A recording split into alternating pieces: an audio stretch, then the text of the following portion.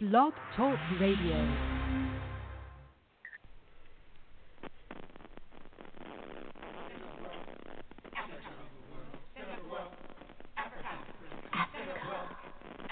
Center of the world.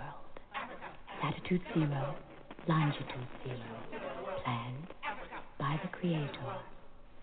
Cisanthrapus was the first man found on the earth. That earth was the motherland, Africa. We know that without total understanding of what happened in the past, it would be difficult to relate to the future. We know that within the structure of the music, there should be a message, and the message should be truth. So now, we give you Africa, the center of the world.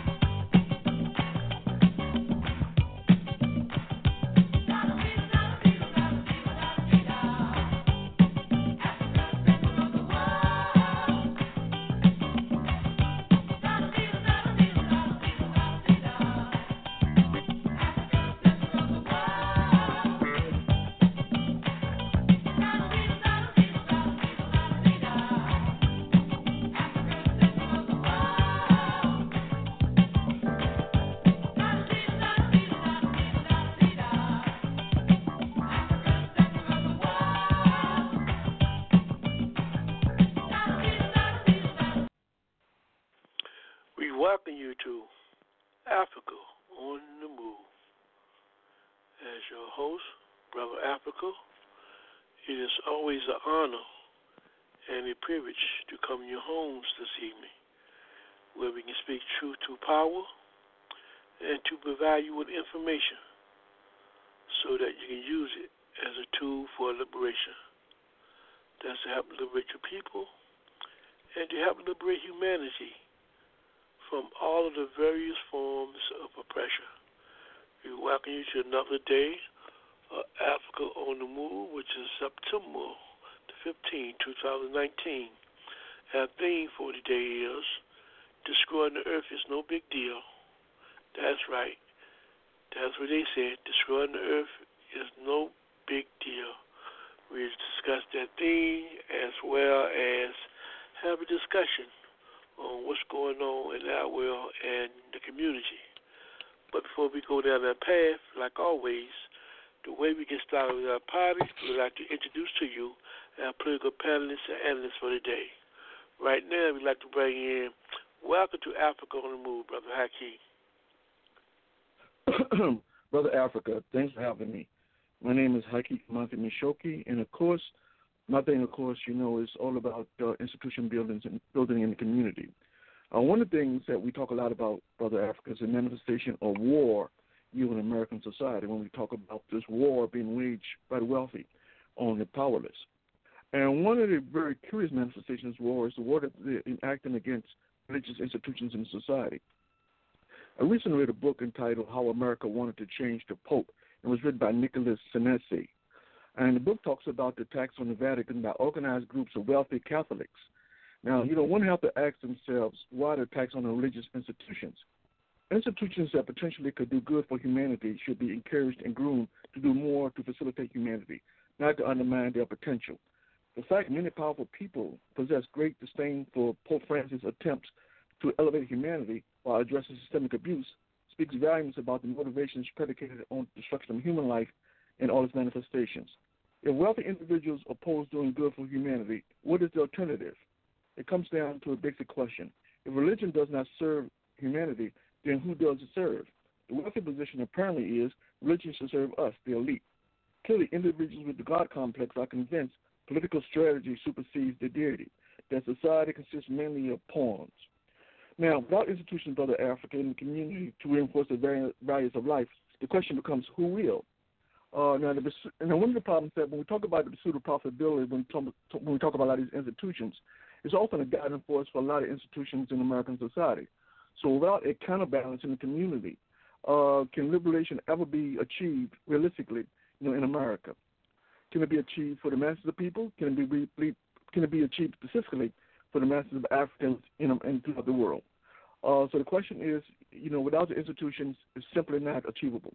So we have to have institutions in terms of bring about, a more holistic view in terms of the situation we find ourselves in. Understand that often those institutions that best serve the interests of humanity are often attacked. And because they are attacked, it speaks volumes in terms of the kind of disdain that these people in power have of humanity generally. So we have to have institutions to combat that. So without the institutions, then it pretty much leaves us in a very precarious situation in terms of being able to actually fight back, specifically to achieve our liberation. So we have to have institutions, and I encourage people to get busy about building those institutions. Thank you, Brother Hakeem. Next we'll go to Brother Moses. Brother Moses, welcome to Africa on the Move. Thank you, and greetings to everyone within the sound of my voice. My name is Robert Andrew Moses. I've been in the struggle for scientific socialism from the moment I was introduced to Marxism during a government class back in my high school years, 1968. I call Marxism the race-secure racism. I bear witness that there's one God, Jesus, the author and finisher of my faith, and that Mao Zedong is his messenger for government. Fathers, help your children. And thank you once again, Brother Africa, for allowing me to be on the show. Thank you, Brother Moses. Following Brother Moses, we have Brother Anthony. And Brother Anthony, welcome to Africa on the Move. Revolutionary greetings, Brother Africa, and revolutionary greetings to the fellow panelists and the listening audience.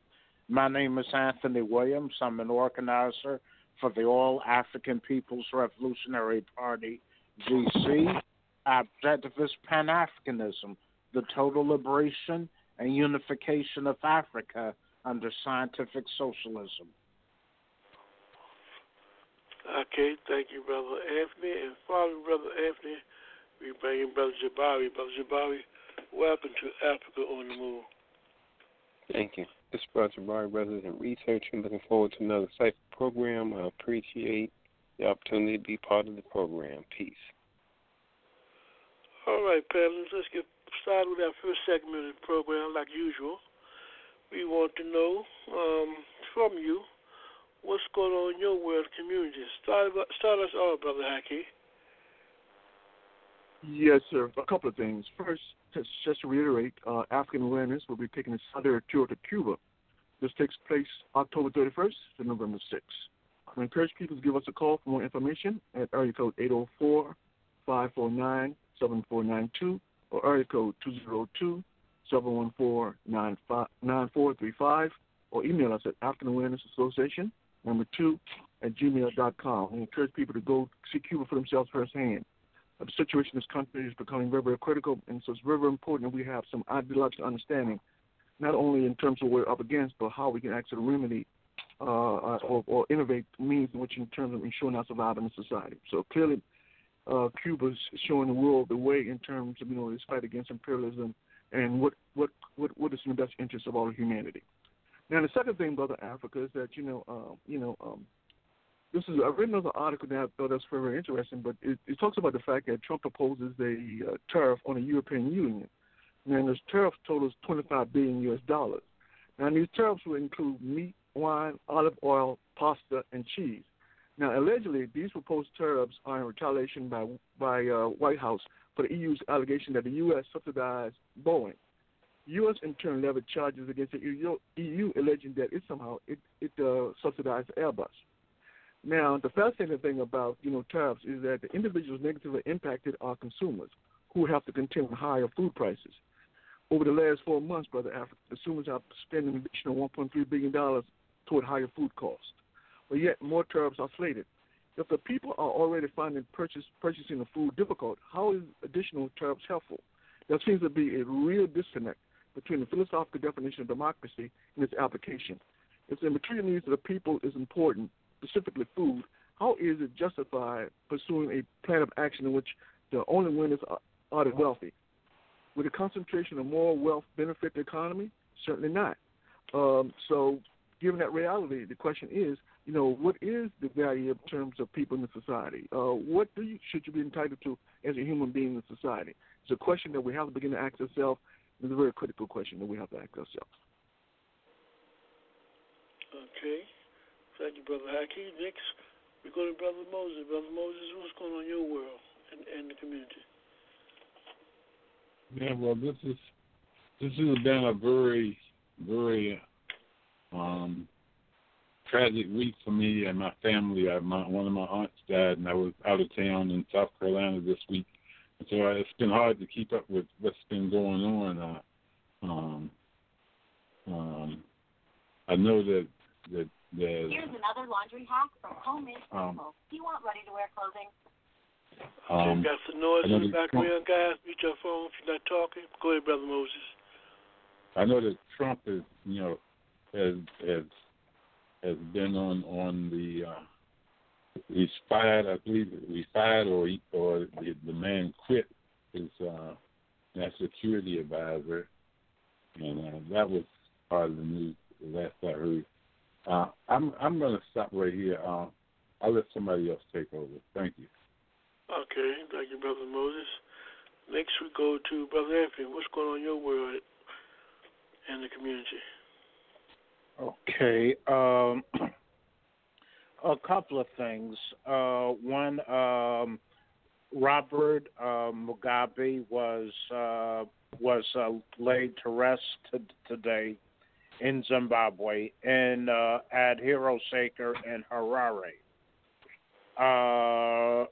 From what I read, and September 11th marks the 46th anniversary, rather, of the coup d'état against Salvador Allende's government in Chile, which caused the deaths not only of Salvador Allende, but of thousands of Chileans, and suffering for thousands of Chilean families, the effects of which continue into the present day. And let's see, because people's historical memories are short, people in the U.S. forget that it was a CIA-led coup d'état against the elected socialist government of Chile. And they tried to engineer a couple of coup d'états of a similar nature against Venezuela.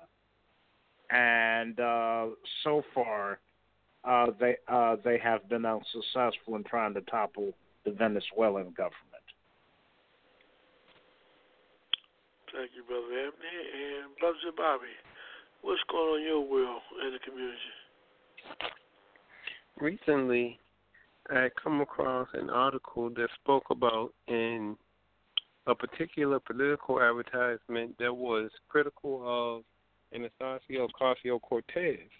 And in this particular political advertisement, it was very interesting. They had an image of Ocasio-Cortez being burned. And if you know anything about Western society, there's strong symbolism when there's an image that can be viewed en masse in public of something burning. Now, Ocasio-Cortez criticized the particular news station that had this particular ad running, as well as those that were funding it. But what I found particularly interesting was there was no backlash from her own party, the Democrat Party, in response to how she was portrayed. And then also I have to ask, what was the Democratic Party doing? Because anytime they have these so-called debates, it's a showcase for that particular party, so they will have a strong say-so in terms of the advertising that will be shown during a particular moment. So it's very interesting. Here's one of their own that's being criticized in such a negative way, and yet nothing was said. So that begs the question, yet again, what is the real difference? Or is it that even if you're a member of a party, if you have contrary opinions, they'll lay you out to be slaughtered? All right, panelists, what's going on in your world and the community? For the listening audience, we'd like to invite you to call in and share your perspective on what's going on in the world and your community. And you can do that by dialing in at 323-679-0841. Brother Haki, you raised the issue about this whole struggle around tariffs and who does it benefit. Clearly we know that most economic decisions are made under the capitalist system, and you can look at the history of it. Most decisions are made, but primarily they always benefit the rich and the wealthy. And when you talk about whether or not if they value people, I don't think it ever changed, because if you look at the whole historical behavior, how they view human beings never had no value other than being viewed as a means to an end. So in terms of this question of tariff, do you think this is just a game that's been played on the people to further downgrade this country and make this country become more like a typical country, quote unquote, from the South? Well, I think, if I'm understanding your question, I think to some extent, I think, just implementation of tariffs is similar to what they're doing in terms of tax cuts. I think, in fact, they want to destroy the economy. Because one of the things we have to understand, when you look in terms of how capitalism works, one of the things that we have to be very clear on is that, that given the amount of debt the society is confronted with, the reality is that it can't possibly repay that debt. And so the only real recourse of the system is to simply to abandon or destroy the system and start anew.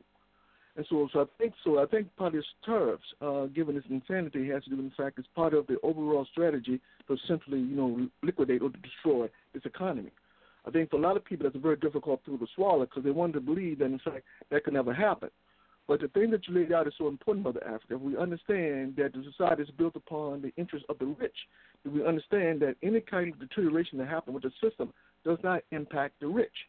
They will simply take that money that they have stored abroad and simply go elsewhere to start all over again. So they're not concerned about in terms of, what happens to this country. They're more concerned in terms about their wealth being protected. And of course, the way the global system is set up, their wealth is in fact protected. So I think that this is called in city. It's a very vicious game that they play, and I don't think most people realize that. And one other thing, Mother Africa, also when we talk about tariffs, I think it's important that we underscore is that when you talk about tariffs, and even though the media would tell you consistently that tariffs is a good thing, is a way of fighting back, to this, unfortunately, too many in American society swallow that propaganda, and they actually believe that a tariff is a good thing, that in fact is a benefit to society because it shows that willingness of the American leadership to fight back against, quote unquote, the enemies abroad, who threaten capitalism. So clearly, when we talk about tariffs, you're right. Nobody benefits but the wealthy. This is why this persists. Now, if in fact tariffs penalize the wealthy, then it wouldn't happen. Simply because, as you alluded to, the wealthy are the ones who make the rules. They establish the parameters under which capitalism works. And so, therefore, if they were truly impacted, then there would be no tariffs. But they understand the wealthy are not impacted. It's poor people who are impacted. And so as a consequence of these tariffs, and we see the deterioration of the economy in terms of negative impact on poor people, increasing poor people's ability to actually buy food, to seek, shelter, affordable housing, all those things that human beings need to thrive, we find that those things are in short supply. So it's part and parcel of a grand strategy, I think, in terms of the liquidation of this old economy, because they realize, given the level of debt, they can't repay it. So I think that has a lot to do in terms of their motivations, because clearly tariffs does nothing in terms of revitalizing the economy. Okay, I just want to make this announcement. I believe we have our beloved Sister Hattie on the line. If she's up to talking, Sister Hattie, if that's you on the line, please hit 1. If you want to participate in today's discussion, please hit 1. But again, we'd like to share our love and expression and wish you a speedy recovery. So if you want to talk, just hit 1, and we'll be happy to bring you in, Sister Hattie. Okay, let's continue. I believe we have our sister on the line. Listen to the program. That is beautiful. That is beautiful. All right. And Brother Moses, and to the panelists, what do y'all make of Donald Trump and his continued behavior of constantly hiring and firing his staff? I think I remember hearing a report where he, up to this point, he fired about 40 to 60 people within the last year and a half. What do you make of this kind of decision of constantly firing people and bringing other people on board? I'd like to give most response and then other panelists weigh in. Most of your response to this hiring and firing people is a musical chair in the Trump administration. What do you make of that?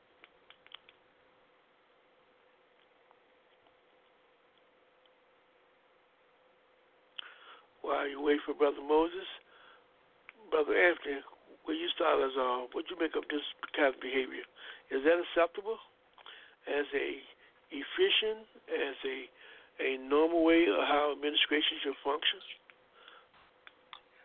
Actually, I think very often Trump's ego gets in the way of him carrying out his job properly. And and the thing about it, though, it seems like he's willing to dismiss or fire people whom he has a disagreement with.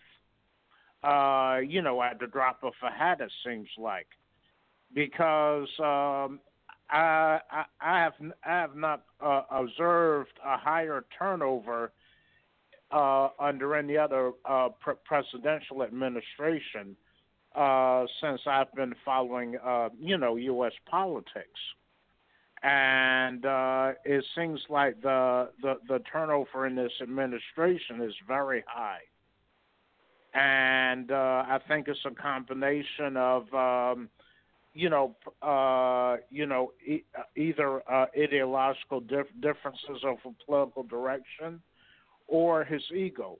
He has a hard time admitting that he is wrong or that he's made a mistake, and I think I think that's a factor. And it does seem to be rather strange that someone in such a high level of leadership can't keep people around him, that are supportive of his views. But you make a charade of John Bolton leaving. One say he was fired, the other one say he quit. But just the phenomenon of England happening from the beginning, what you make of John Bolton leaving, and what that will mean to the futures of U.S. policy? I think John Bolton leaving, regardless of why he left, slows things down. But I think the course that the U.S. is pursuing internationally is going to stay the same as long as Trump is in office, and as long as any other Democrat or Republican is in office, for that matter. Because I think people have to bear in mind that our oppression is systemic, that really the individuals in place is not that critical. What as long as the system stays intact, and right now it is staying intact, because the working masses aren't organized well enough to make it go any other way. So I think it just merely slows things down. It doesn't change things that drastically overall. How can you take on the loss of John Bolton and just the whole concept of this constant hiring people and firing people. How does that look like to you, Brother Haki? What kind of message does that send to the rest of the world, if any? Well, I think we have to first acknowledge that, the Orange Menace is a master strategist. He may not be the brightest individual in the world, but when it comes in terms of strategy, you got to give him his props in terms of in terms of manipulating people. He's very, very shrewd. He's very, very good at that. One of the conveniences in terms of hiring and firing is that you have convenient scapegoats. You can simply blame them for all the problems that transpired. You can simply say, well, it's because of them. They're the ones who did it. And, of course, given the political immaturity of most Americans, they would buy that. They would say, oh, okay, well, particularly his base. They would say, well, okay, yeah, well, I understand what you're saying. It wasn't your fault. You had bad people around you. They messed up things, and so, therefore, you shouldn't be held accountable. Of course, one of the things that logically, when you think about it, you have to conclude that, listen, you're the person who is responsible for bringing them on board, and so therefore the responsibility lies with the Orange Menace. But I think that it's a strategy. I think it will be successful in terms of, at least for his base, to conveniently justify, the hiring and firing, that high turnover rate that's taking place in Washington, D.C. But I think in terms of how the world's perception in terms of what's going on, I think the world has pretty much already concluded that there's something fundamentally wrong with this individual. I think most psychologists already continue to beat the drums, stating that there's something psychologically seriously out of sync with this individual, and therefore, warning people, that this guy shouldn't be in positions of power.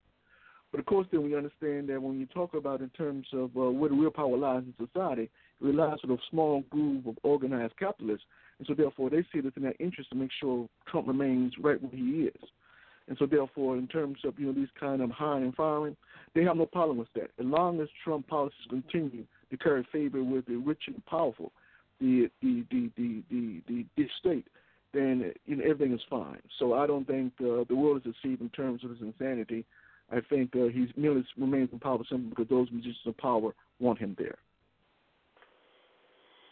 And Brother Jabari, what do you make of this hiring and firing people from his staff? Is it a good indication that he has a stable mind when it comes to making decisions or choosing his employees?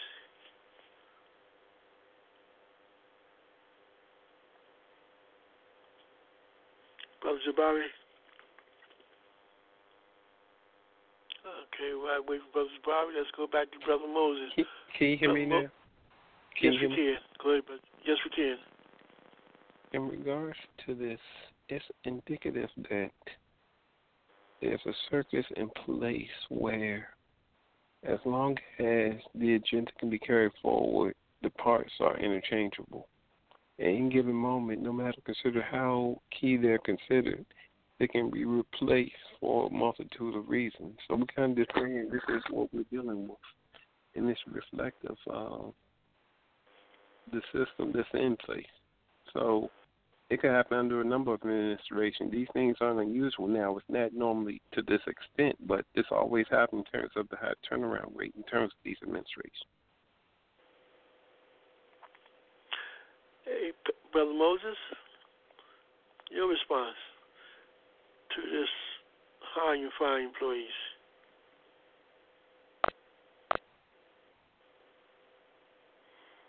I guess Brother Moses came back. Let's continue. Let me raise some, Brother Africa. I think in terms of John Bolton's firing, I think one of the things is that he certainly made Trump look bad. I mean, when it comes to Venezuela, he had assured Trump that it would be an easy victory. We'll strangle the Venezuelan economy. We'll back Guaido. And everything's going to be okay. The money's going to flow. So the mere fact that it wasn't as cut and dry as Bolton proposed made Trump look bad.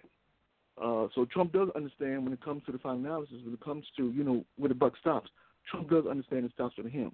And so the mere fact that the advice that he received from Bolton, didn't pan out, I agree that the Orange Menace mindset is that, he can't tolerate, what he perceived as failure.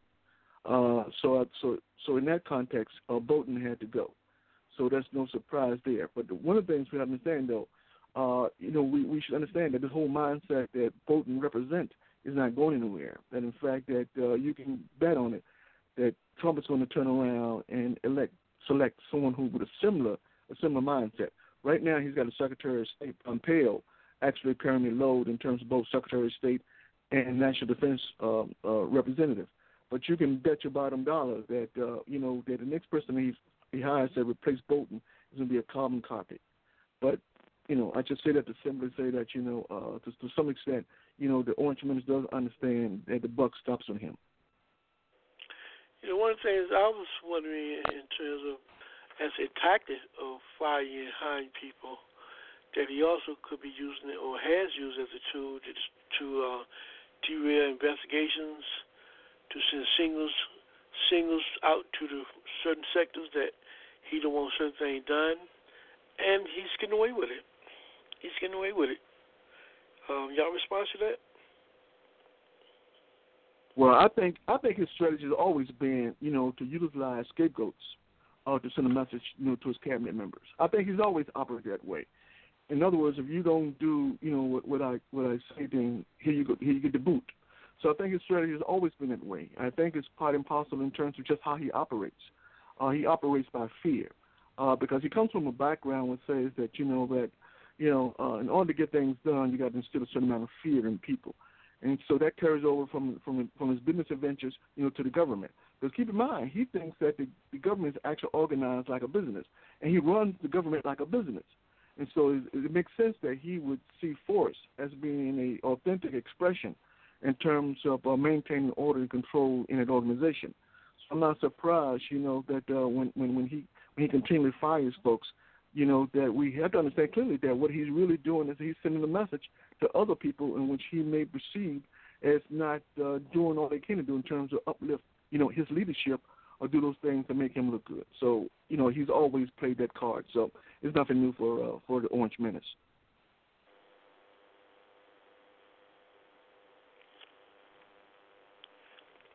And Brother Anthony, you mentioned earlier in your segment, What's Going On in Your World, two things. You talk about Mugabe transition took place this weekend, and you talk about the 46th anniversary of the assassination of Salvador Allende. One of the things I can say about the assassination aspect of Allende is that seems to be very consistent in U.S. policy, is to have continued this kind of path of when they can't get you to play ball game with you, and they can't get you to become their surrogate to do their bidding for them. Ultimately that's what they do. They go around and kill people leadership and try to impose their will on the people. So I see this as a continuation, and this is the same thing what they're doing today all over the world. It's just unfortunate you never hear any kind of outcry from the American people in terms of this type of behavior. Why you think that reality exists today, where this government can go around the world and have a history of killing people, but very little American people know very little about the behavior of their own government? Well, I think in the case of the coup d'état that took place against Salvador Allende in Chile, is that it's been overshadowed by the events that took place in the U.S. on September 11th, 2001, and those attacks that took place on that date have been used to intensify the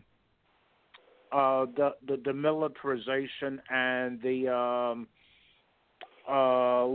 erosion of human rights inside the U.S. in the name of security and war on terrorism. But really, now people don't realize that those events were a setup for encroaching upon the reforms that the working masses were able to wrest from the the U.S. ruling class.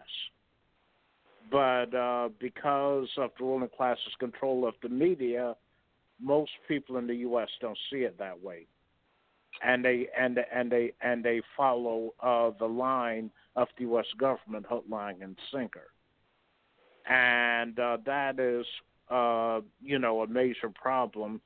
And also the fact that people in the U.S. tend to be very chauvinistic, and they don't see what's going on in the world, and how it ultimately has an effect on what goes on here. Panelists, Jabari, anyone else can respond to it, but Jabari, take the lead. Can you hear me? Yes. Yeah, Mosey, we can hear you. Any comments you'd like to make? My mute button is not working correctly, but so I was talking when it. Anyway, Trump is obviously some kind of egomaniac, and if everything is going his way, he has a temper, and he goes to twitting and doing whatever he can to streamline the government apparatus to fit his will and his idiosyncrasies. And, he's just a tyrant. He thinks he's some kind of dictator, actually. And he's determined to have his way. But like they said, it's not just him, it's the system. And I agree with that. It's, whoever's in the office tends to be perpetuating the capitalist system. So that goes without saying. The imperialism will continue as long as the system exists. Thank you. Panelists, in terms of the history of the U.S. government behavior, how long will the American people be given a pass from the rest of the world by proclaiming or acting as if they are ignorant of the facts of this behavior? Are we complicit in these historical attempts and realities of assassinating other people, governments, other people, leaders, and we find that acceptable as the everyday American person? How long do you continue to get a pass out of ignorance? Is that acceptable? I think in part. Go ahead, Jabari. Go ahead. I think in part a lot of it is willful ignorance, because there have been numerous reports and numerous documentary books and scholarly articles that have spoken to this phenomenon. Amongst the example was Panama Deception, which is very famous. And then you even had programs that talked about the School of the Americas, where some of the people that participate in these kind of missions were trained. And yet again, you have this institution which is known and still operates today, but the School of America, known for training these kind of people to engage in kind of missions, and yet it's not discussed, because as we know, that's a way to do the propaganda, keep people talking about what you want them to know and not talking about the reality for what it is in terms of everything isn't kosher. One of the things, if we're going to say this is democracy, then we got to agree that whatever the government does in our name reflects, our will. So if it does bad things, then we have to agree, because we live in democracy, if we believe this is democracy, that somehow we're culpable, that we should have some of the blame. I think one of the problems is that I think that, clearly, propaganda plays a big role in terms of facilitating a tremendous amount of ignorance in the society. And particularly when this kind of aggression by the U.S. is inflicted upon people of color around the world, most Americans don't care, simply because it's inflicted upon people of color. Now, of course, if you inflicted the same kind of aggression upon, say, Western nations or European nations, then I think the response of American people would be different. But simply because the aggression is directed toward people of color, I don't think most Americans are particularly concerned in terms of the egregious nature or the policies carried out in their name. So I think that to the extent that, how long can people claim innocence? Probably indefinitely. probably indefinitely. Unless something dramatically happens in society that fundamentally forces people to confront the reality in terms of what's going on, I don't think the mindset is going to change. One of the things we're clear on, when Martin Luther King says that justice anywhere is justice everywhere, he understands that, as Malcolm would say, what goes around comes around. But what does it take in terms of getting people to understand that fundamental philosophical mindset, which says that, if you do bad things to people around the world, don't you see that same evil, the same injustice, the same suffering, the same destruction you visit upon people around the world? Don't you see at some point it's coming right back to the United States? Those same people who are doing those horrible things around the world are going to come back and do that to the people right here in America. And so when we talk about the National Defense Authorization Act, and we talk about interning its own citizens for the mere fact that they have no desire in terms of implementing real democracy, when we talk about a situation when you mass incarcerate folks, because the only way you maintain control is to mass incarcerate folks, particularly those folks who are outspoken, then what does that say in terms of your commitment in terms of humanity? So there's no real commitment to humanity. And that expresses itself every day when you see the killing, the bribery, the torture, the overthrowing of governments, the embargoes against nations. When you see this kind of violence inflicted against nations around the world, you got to conclude at some point, that it's going to come here. But it's a very difficult precept to get people to understand for some reason. So to some extent, I think class has a lot to do with it. Well, the people who are catching hell, who are victimized, happen to be poor people, and they happen to be people of color. So therefore, their suffering is unimportant. So I think to some extent that exists in the mindset of a lot of Americans. So I think that this kind of mindset ain't going anywhere. It's not likely to dissipate unless something tragically happens in America, in which causes people to say, wait a minute, what you're doing, to me is fundamentally wrong, and then begin to make the connection between the injustice, or the hardship, or the aggression affected upon people around the world, when that same hardship and aggression is affected upon them. Then maybe they'll make the connection between what happens around the world in terms of suffering versus what happens in America in terms of suffering. So only the conditions can make that possible. Could I add something to that? Yes. Go ahead, Anthony. I think it's interesting a point that Haki just made. Several points, and I think it points to the fact that Africans inside the U.S. perceive events, historically have perceived events differently from Europeans in the U.S. because I think there's a certain degree of identification with the suffering that goes on in other parts of the world by Africans in the U.S. versus the Europeans. So there's a nationalistic aspect to this struggle, that we're looking at here, and I think that even subconsciously, Africans always had a sense that the terrorism and wars and violence that take place in other parts of the world are reflective of realities that Africans go through in the U.S.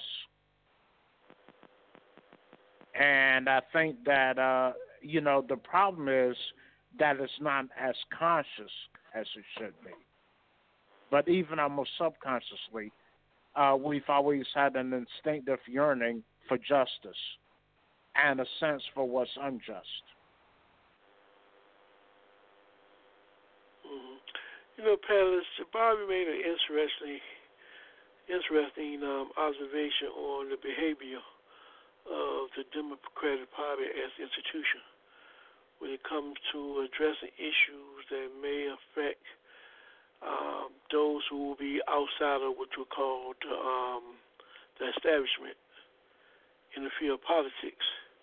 He was talking about how this political ad, how it wasn't maybe producing a bad taste against one of the candidates, Cortez, and that was a lack of response from the Democratic Party. But I found that particular response from the Democratic Party to be historically consistent, particularly when it comes to people of African descent and other people outside of the norm. The Democratic Party very rarely really defend them in any kind of capacity as a whole. So what do y'all make up their lack of response and not addressing the offensive act that was made on one of their own so-called members? How do y'all view that lack of response? Is that something consistent from how they have always dealt with issues where they don't have a concern for? Open to any panelists who would like to respond. I think it's consistent. I mean, I think let's see. I think the Democratic Party, like any other political party, has rules that you have to abide by, and if you don't toe the party line, then you find yourself isolated or not getting the support from that party. And same with the Republican Party. The duopoly behaves the same way. If you don't push the party line, then you find yourself isolated, cut off from support. I think it is consistent. I think the Democratic Party response to AOC and the squad is consistent. One of the things that when we talk about the squad, those four women are very clear in terms of we need a new politic, much more progressive politics in terms of moving this country forward. Now, clearly the Democratic Party is not in line in terms of more progressive politics. Because keep in mind, the Democratic Party is a corporate party. There's not a hint of difference between the Democrat and Republican. The same side, two different sides of the same coin. So philosophically, politically, they think alike. So both of them are holding to the corporation. And these are willing to bite the hand that feeds it. The squad is saying that no longer can we play that game, because we're talking about the survival of humanity, become a survival of the planet. So we have to inform a new politic. So I think fundamentally that scares a lot of Democrats. Keep in mind, when they go back to their districts to run for re-election, they don't want to be associated with the squad, simply because they stand for more progressive kind of values. And they're concerned or very afraid that their constituency will reject them simply because they might perceive them as supporting a more progressive line, and their position is that it's better to be safe than sorry, and so therefore you can understand why they will run from someone like AOC, simply because any type of support for her is sort of tantamount to actually giving real support to her, and they're afraid that the constituency wouldn't like that. So it's unfortunate. But it's part and parcel of this game that we call politics in America. So people often fight over the difference between Democrat and Republican and not understanding that fundamentally, philosophically, politically, they're the same party. They're both beholden to corporations. It's a reason why Pelosi and company refuses to impeach or to start proceedings for impeachment against Agent Orange, simply because they're, quote unquote, ironically concerned about what the impact on people. But the real irony, Brother Africa, is that when you start talking about the impact politically, you start talking about impact on people. One of the things that you keep in mind, the Democrats keep talking about, middle America. So we got to appease middle America. The irony is that there are over 10 million people who didn't vote in last election who are disenchanted with the whole political system, who understand the political system in America is bankrupt, and so they don't want to be a part of it. So it seems to me, in order to encourage them to vote, then you adopt a more progressive line, which encapsulate their interests to ensure that they vote. But the mere fact that Democrats won't do that speaks volumes in terms of how beholden they are to corporate interests. So clearly their position is a strategic one. They understand that distancing themselves from AOC and the squad, their position is that they're doing themselves a favor in terms of increasing their chances of re-election. And it also seems like they're not fighting that much against gerrymandering and voter repression when it comes to even districts where they'll benefit.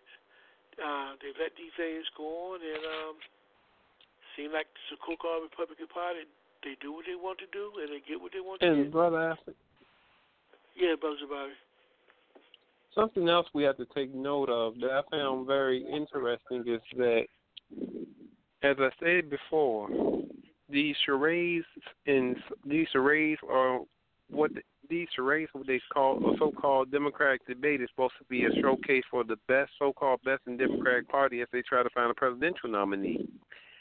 as Ocasio-Cortez criticized people, it's very interesting that she did not necessarily question why the Democratic Party would allow an ad of this nature to take place. Because one thing we do know, given the relationship with the media companies and political parties, the Democratic Party would not, and as much as they could, they would make every best effort to not have any kind of commercial that would make them look bad. So it's very interesting. They used her as a sacrificial lamb, and she didn't question why they would allow that to happen at the particular time that it did. Because keep in mind, this was supposed to be a showcase for them, and yet one of their more popular members was subject to mockery and ridicule. Mm-hmm. And panelists, again, Brother Anthony mentioned in his what's going on in his world. We would like to maybe say a final salute or a shout out to our beloved Brother Mugabe. Any final comments we'd like to make in terms of the job that this brother did in the interest of his people, Africa and humanity? Panelists. Yes, I would say that.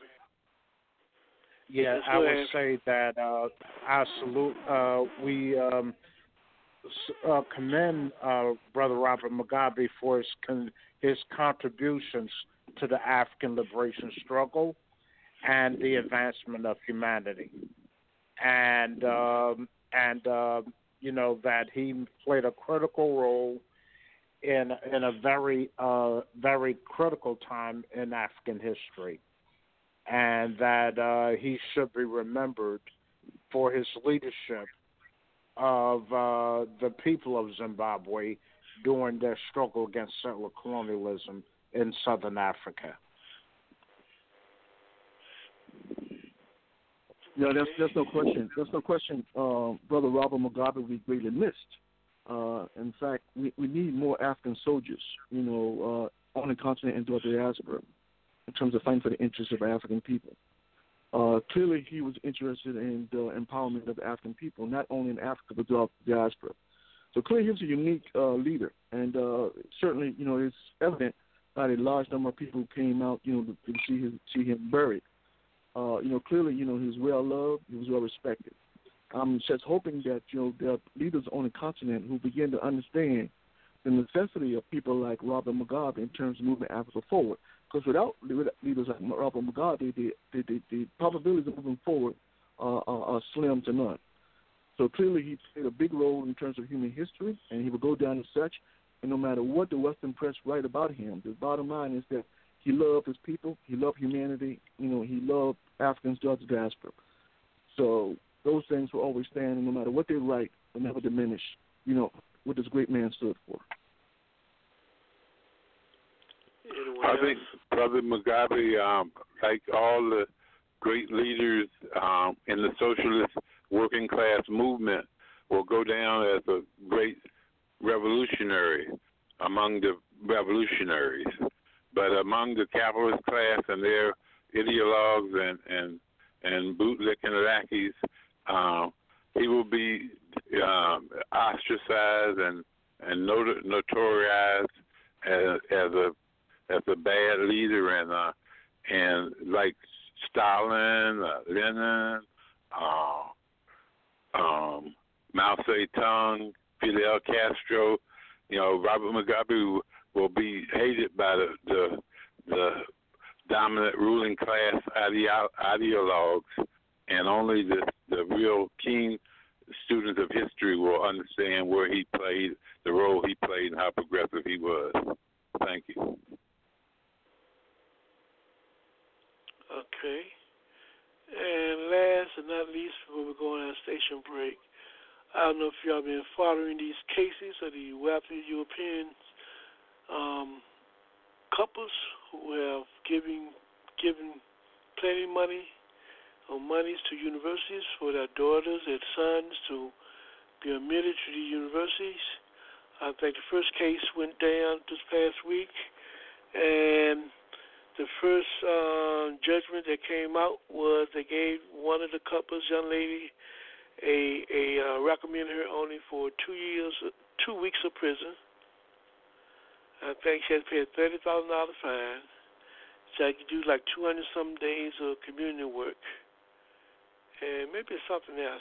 But based upon, her plea for justice. She said she was a mother who was just trying to do what all mothers would do.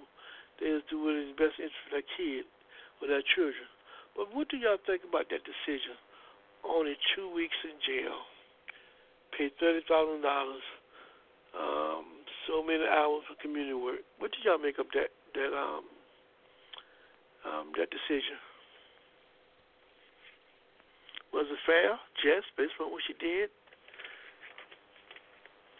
Well, the thing is that the thing is there's a two-tiered justice system in America.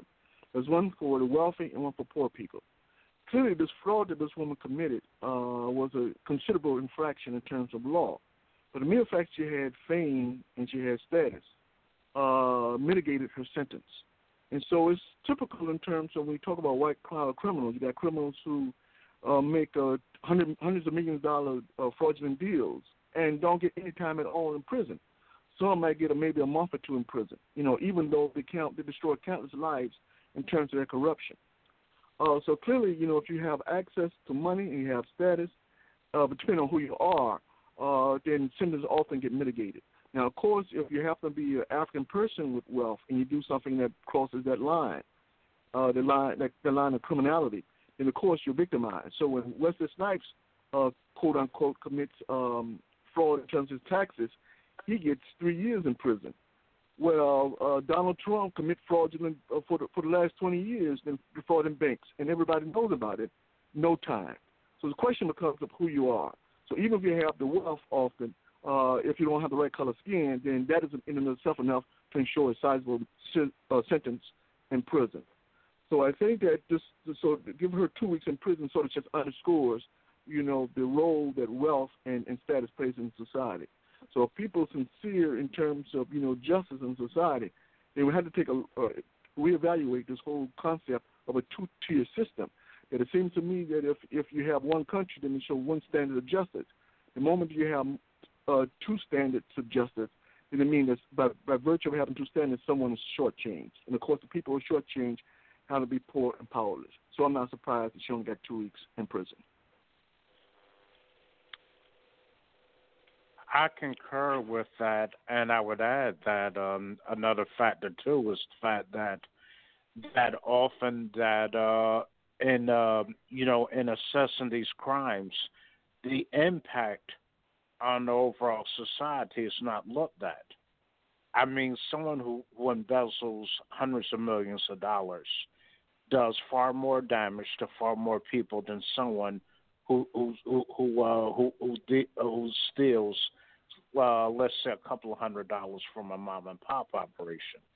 But the person who does that will probably get punished more severely than someone who deals who embezzles hundreds of millions of dollars. Now, it's the same crime. Both entail stealing, but it comes down to who the victims are and who the perpetrator is, and it is a two-tiered system. One for wealthy Europeans and a separate system for the working poor masses of everybody else. Yeah, not only what brother is pointing out, but there's a double standard, a class struggle going on, a double standard, and case in point, these oxycontin drugs and all the things that going on around them, and supposedly deaths and hook people addicted, etc., and people making millions of dollars. These corporations have been sued and they're paying money, but nobody's going to jail. Thank you. Well, yeah, you know what, Brother Africa? Real quickly though, when you juxtapose, the sentences of 2 weeks in prison versus the potential for 5 to 10 years in prison for a young lady out of Texas, who simply executing, her civic rights. She voted, in an election, unaware that because she hadn't completed her prison sentence, she was ineligible. She didn't know that. All she did was vote. Well, the irony is that the vote that she cast didn't count anyway. But despite the fact that the vote that she cast didn't count, she's still facing 5 to 10 years in prison, for exercising her civic duty. So clearly, there's something fundamentally wrong with the system, and it amazes me the fact that people have a very difficult time in terms of actually understanding, the peculiarities of the system, and not understanding that, that at some point, if they can impose injustice upon one group or one individual, then how easy it is to impose injustice upon another group or another individual. So it seems to me that this should be common sense, but for a lot of people, it's a very difficult concept to grasp, and so it's ironic, but nonetheless, this is America. So, ironies be damned. So that's just the way it is. This is America. You think the judge got some money under the table with that decision? It happens all the time. And she probably had very good attorneys, too. That probably helped. Yeah, this is how corruption takes place if people don't see it. Because a lot of times, most cases, from my understanding, those cases are cut outside the courts. They are not made inside the courts.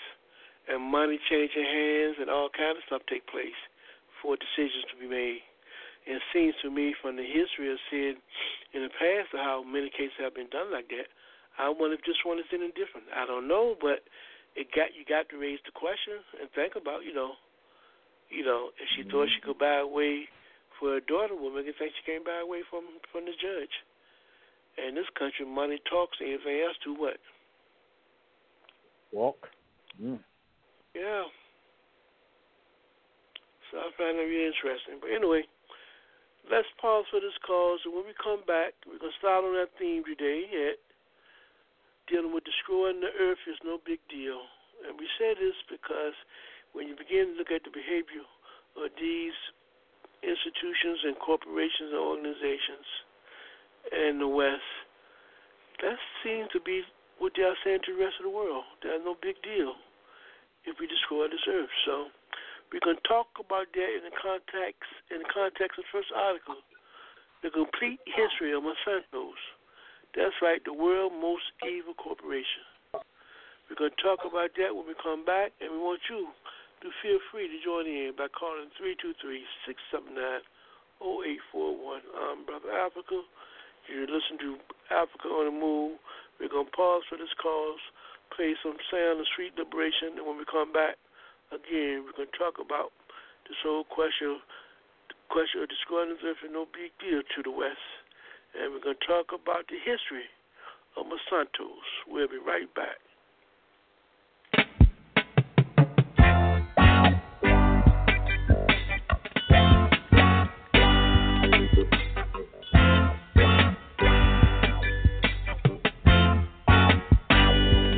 Don't care where you come from, as long as you're a black man, you're an African. No mind your nationality, you have got the identity of an African. 'Cause if you come from Clarendon, and if you come from Portland, and if you come from Westmoreland, you're an African. So don't care where you come from, as long as you're a black man, you're an African. No mind your nationality, you have got the identity of an African. 'Cause if you come from Trinidad, and if you come from Nassau, and if you come from Cuba, you're an African. So don't care where you come from, as long as you're a black man, you're an African. No mind your complexion, there is no rejection, you're an African. 'Cause if your flexion high, if your flexion low, and if your flexion in between, you're an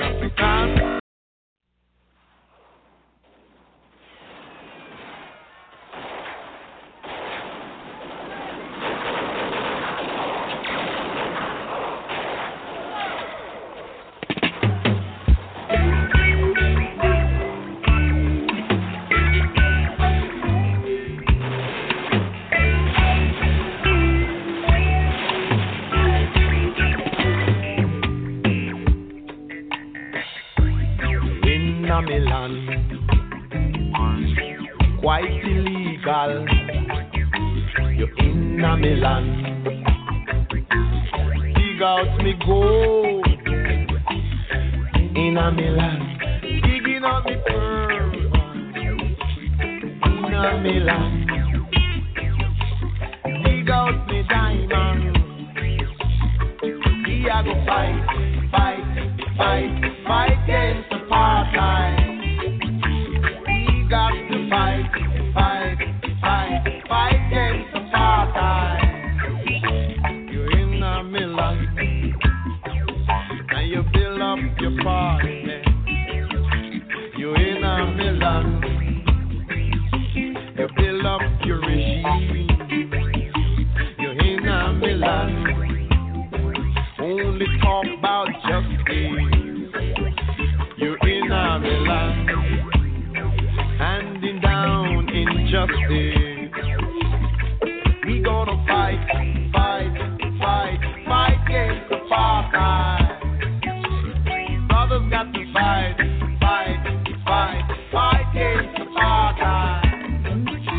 You're in a me land, you know the look for black children. You're in a me land, no hospital for black people. You're in a me land, you build pure prison. You're in a me land, you build pure camp. We got to fight, fight, fight, fight against apartheid.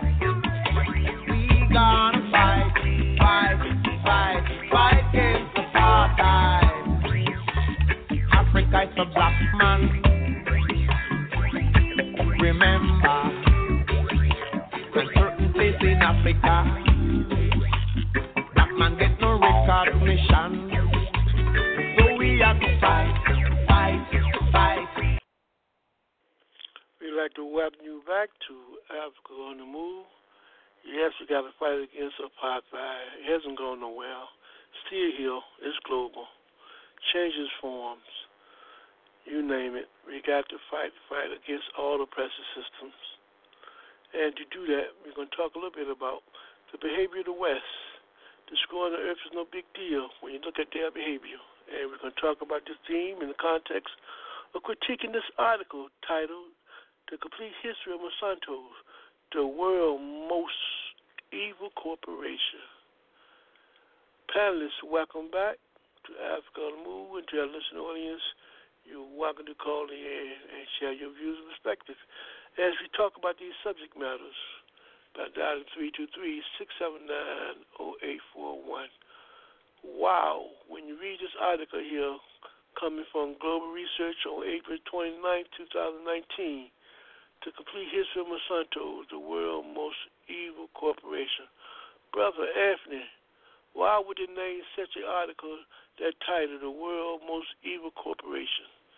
What did you take from this article that would make it so profound to say Monsanto's is the world's most evil corporation? Well, because like every other capitalist corporation, they're about making money by any means necessary. Anything to produce a profit, including suppressing information from people about the dangers of the products they manufacture, and hiding information from the public about how dangerous polychlorobiphenyls are, which are known as PCBs for short. And there were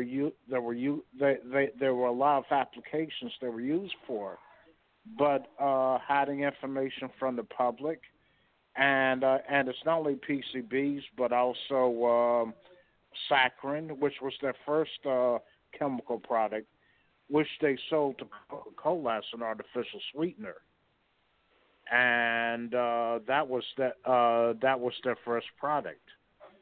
And later on, they started manufacturing aspirin, dioxin, and they suppressed the danger of these chemicals from the public, so that it wasn't until years later that that people were aware of how dangerous some of these chemicals were that they were manufacturing, and it seems like they're willing to play games with people's lives and cause all kinds of hazards to the environment in order to make themselves rich, to make their owners rich specifically. Brother Hakeem, give me your version of why would they call Monsanto the world's most evil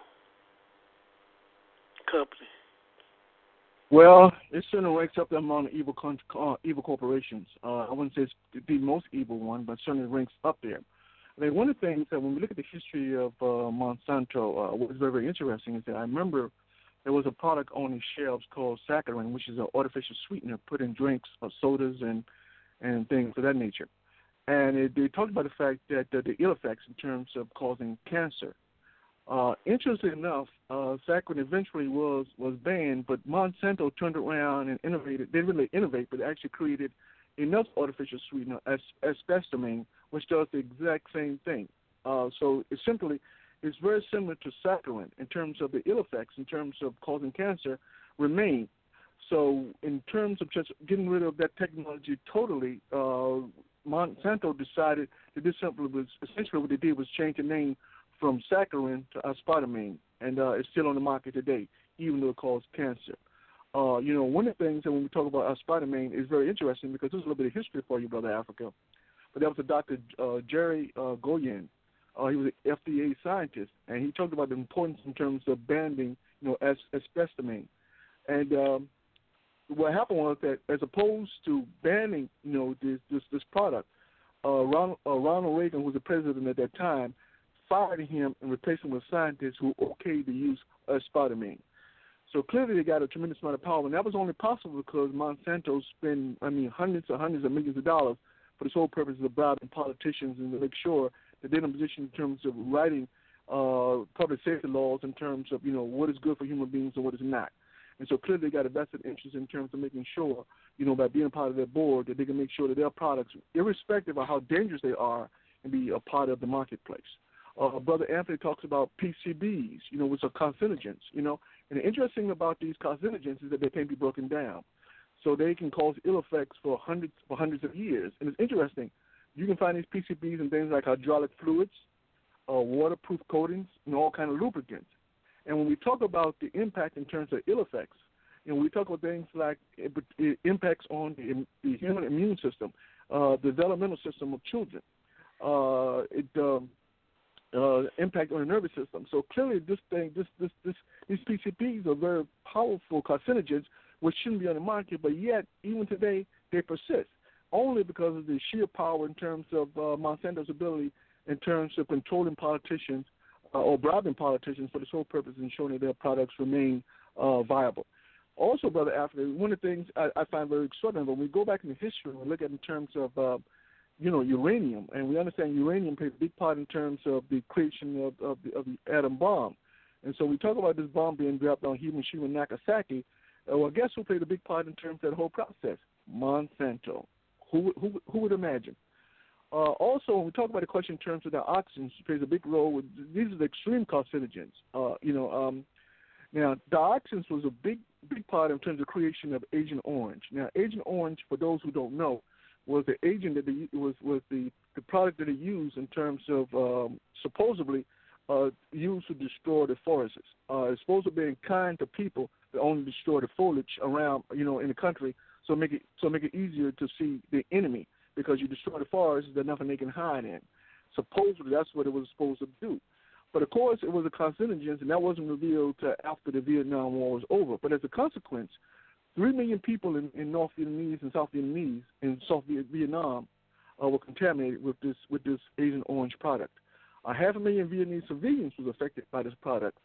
500,000 Vietnamese babies were born with birth defects. And keep in mind, these birth defects persist to today. They haven't stopped. They're ongoing, which gives you some hint in terms of how powerful dioxin is as a carcinogen.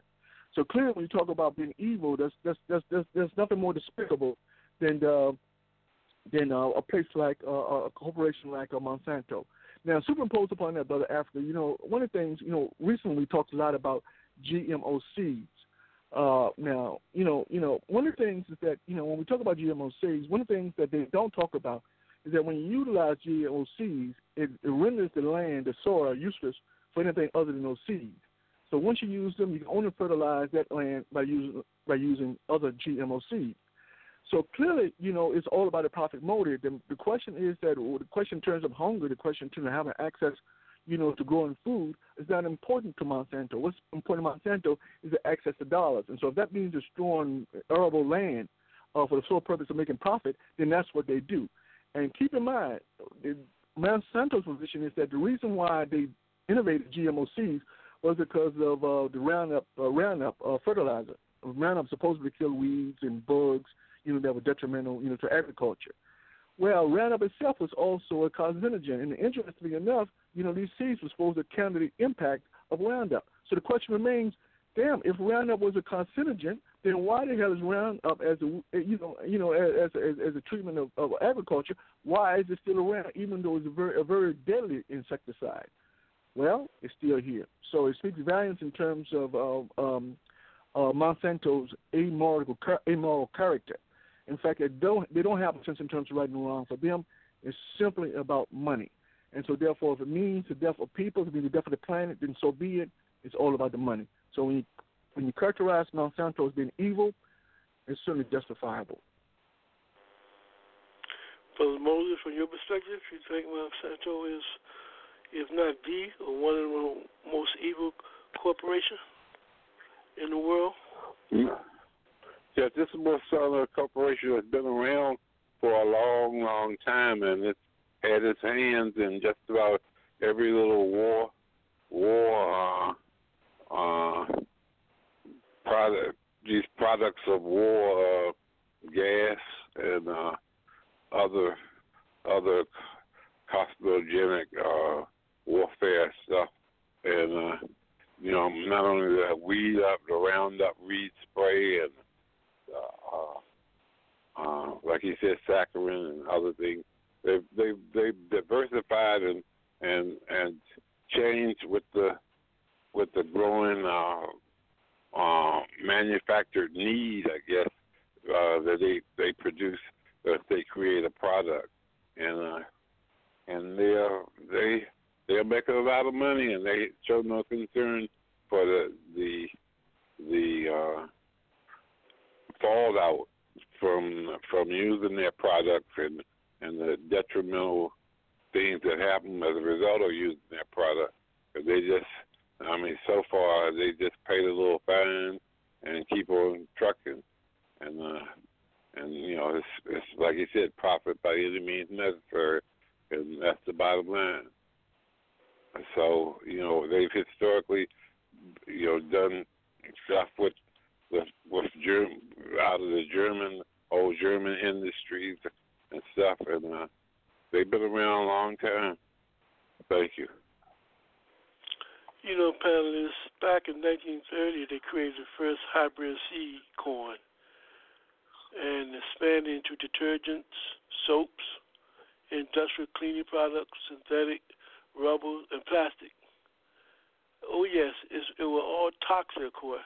This is back in the 30s. Everything they have done seems like it's all about contaminating and causing harm to the earth and to people.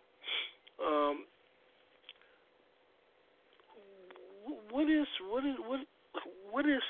the motivation outside of using it as a means to make money, but at the expense of just outright destroying the earth and people? What really could be that motivation outside of money? Is there anything else other than just money? What happens when you kill all the people? What do they have left?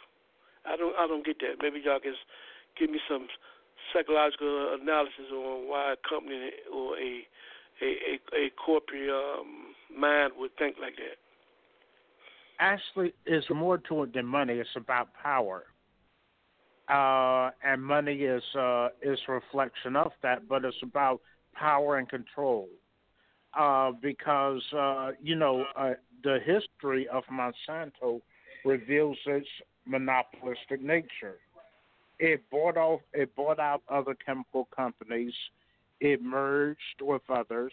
It collaborated with certain companies, and over the years, and the rationale for the aggressive marketing of GMOs, for example, is so that they can control, the agricultural market worldwide, and they're trying to control the market in terms of necessary grains like corn, wheat, etc. And those are basic foodstuffs that almost every society is dependent upon, and to ensure a monopoly, they try to prevent farmers from not using their genetically modified products. So it's about power, and they do not care about the ramifications to the planet or to human life, apparently. And Brother go ahead. I'm sorry. Go ahead, Brother Anthony. Go ahead. No, I'm saying that in terms of the rationale, it doesn't make sense, because if you wipe out all life on the planet, you have nothing to control. So it really doesn't make any sense. But the mindset is control over everything. You know, Brother Africa, in posing that question, you come close to posing a ecumenical question, and that is a question in terms of spirituality. One of the things that we try not to deal in is spirituality, because everybody has their own spirituality, and everybody has their own perception in terms of what spirituality is. But certainly, this question in terms of right and wrong, this question in terms of any destruction versus construction is very important that we engage those concepts. One of the things when you talk about in terms of the behavior of Monsanto, you think about in terms you unilaterally do things that are destructive to human beings and to the planet. As Brother Anthony alluded to, one of the things is that you can certainly anticipate if you continue to do this, it means there's not only no people on the planet, but there's no planet per se. So to what extent are people willing in pursuit of power to destroy everything? That, to me, I'm philosophically, I'm trying to understand that. Because what you're saying is, though, is in order to be that destructive, is saying that your life has no value. So you're willing to destroy this planet in order to garner, some power. In other words, you have to negate yourself, your sense of being, in order to even postulate some notion that that the most important thing in the world is access to wealth, because that's the way that makes me. That's the only way I can be somebody. It's the only way for me to express power. So unless we can agree that power means that somehow that you're innately suicidal, I'm having a hard time understanding how someone could pursue power so desperately that you're willing to destroy yourself and the planet. As Brother Anthony alluded to, if you destroy the planet, then what is left? There's nothing. There's something to manipulate. There's nothing to control. There's nothing to manipulate. There's nothing to sustain you. So why would you want to destroy it? So these are very, very deep questions. I'm not sure that political sociological theory can explain this kind of mindset. That's one of the reasons why when I look in terms of when you talk about this disparity that exists in the society between the have and the have-nots, and you look at it and see how destructive it is that you have a situation, a system in place, which you continue to give money to a small group of people at the expense of a larger group of people, knowing full well other than doing that, you destroy any chance of the economy to grow. But you do it anyway, because power is more important in terms of the advancement of the economy, even though you profess that the economy is tantamount, that it's very important in terms of capitalism. So these are contradictions, Brother Africa. I'm not sure. I've been very honest with you when I'm grappling with this, because I'm thinking about political theory, I'm thinking about sociological theory, and trying to understand that kind of mindset. And I don't think political or sociological theory adequately explains that kind of mindset. There's something else going on. And that's, of course, that's esoteric for a lot of people. They say, well, because anytime you talk about, spiritualism, people say, well, that's spookism. That's just something that's in your head. And, I certainly can understand that reasoning, because anytime you can't explain something, then clearly, is metaphysical. If you simply got a feeling but you can't explain it.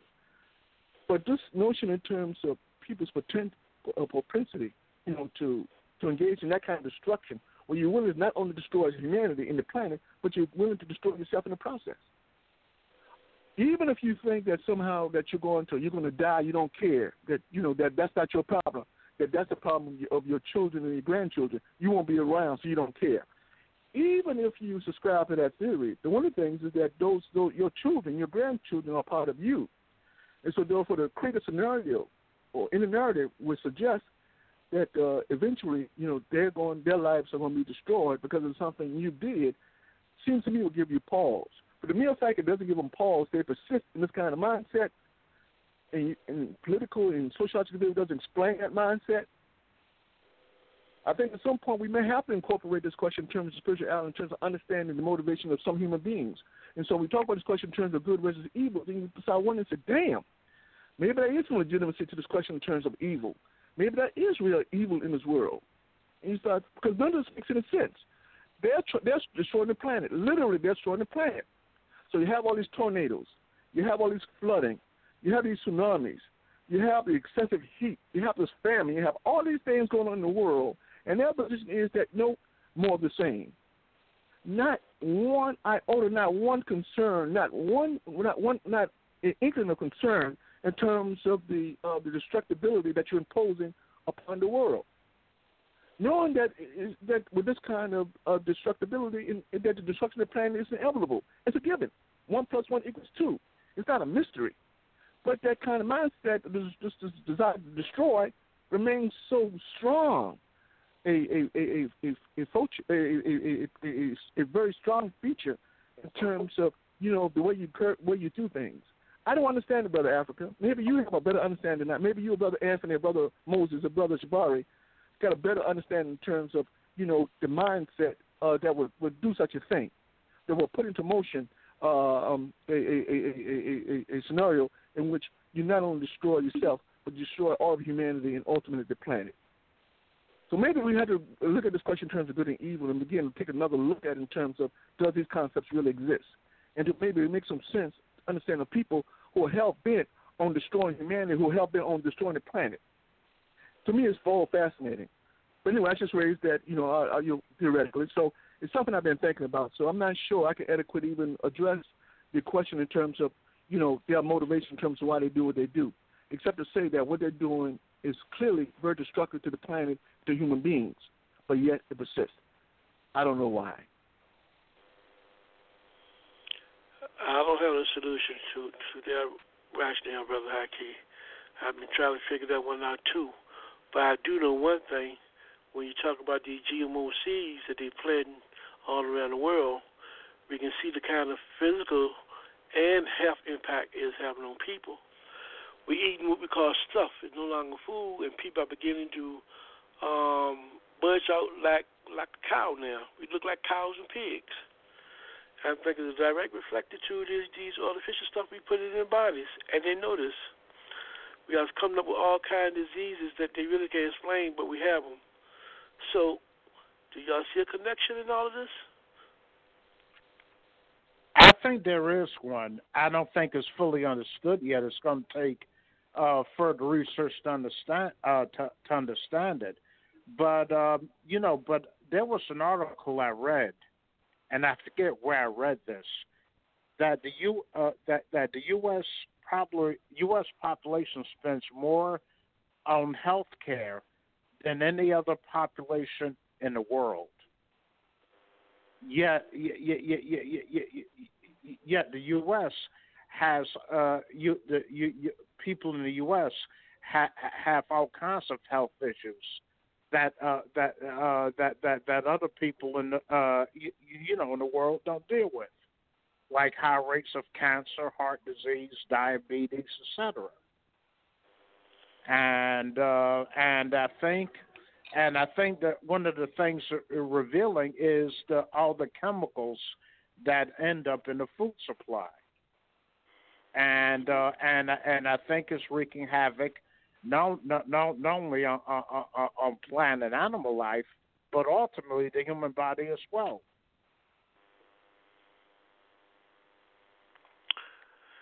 They have their hands in everything that we do in the creation of pesticides. You talk about that weed killing stuff.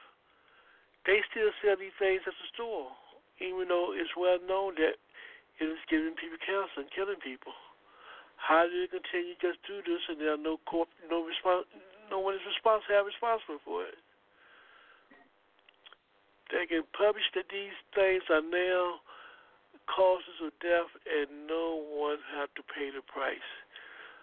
Is Monsanto too big to deal with? Panelists, that's the question that I like to raise from this particular article. Are they too powerful and too big to deal with? So they are at a course of self-destruction, led and controlled by them.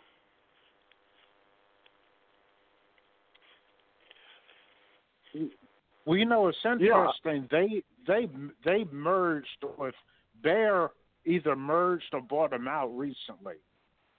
And that's another chemical company, and they're the same makers of Bayer aspirin, which is a fairly common household item inside the U.S. And one of the effects of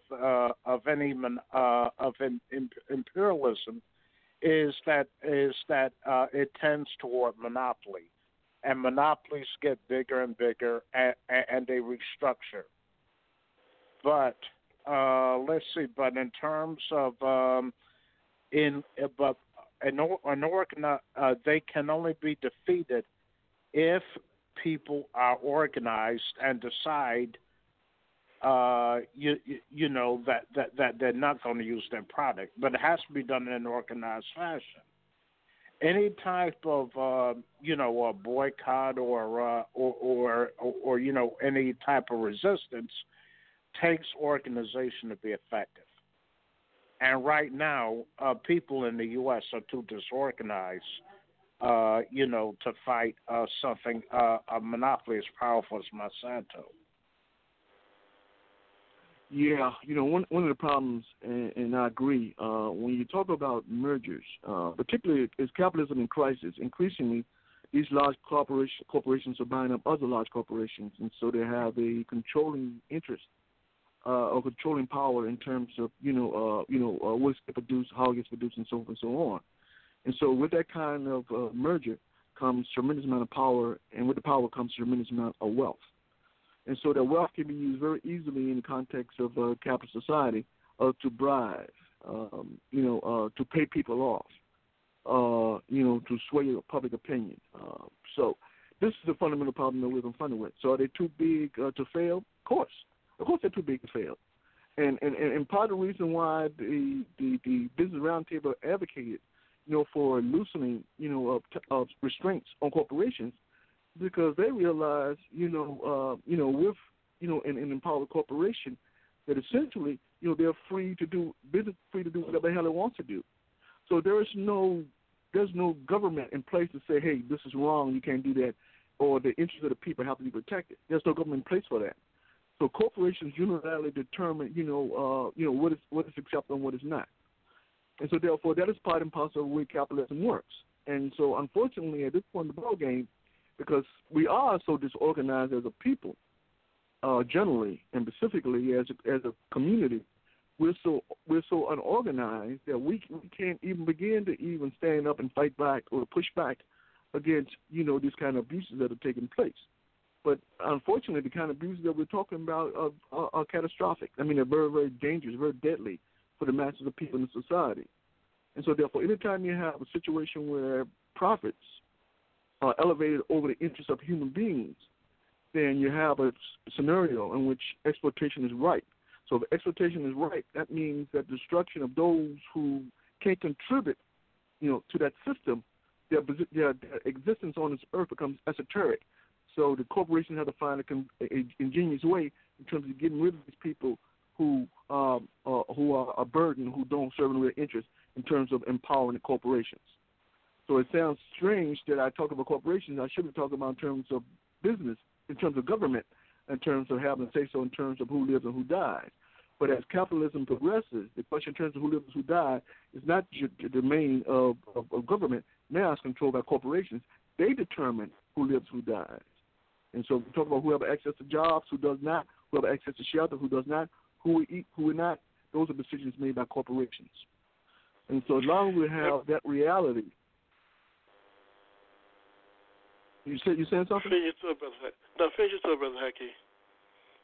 Yeah. So as long as you have that reality, then the bottom line is that the existence of human beings in a society is very precarious. And so unless we do something to push back, we're all in trouble, and we have to fundamentally understand the reality. And Brother Hackey, on the same line of thought, it raises the question of, do individuals have the right to live healthy? And what that really means in its practical sense, given the fact that you have a company like Monsanto's, every aspect of your life, they have some kind of influence on what you do and its impact on you and your body.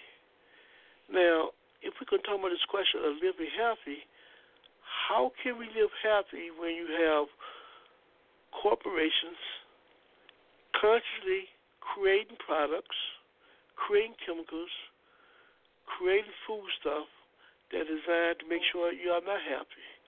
I guess it benefits the medical institution, the way doctors can get paid and say you're sick to come to them. I guess they have investment in people being sick. But speak to this question of people have the right to live a happy life, and how do you do this? We have companies like Monsanto's, panelists. Well, I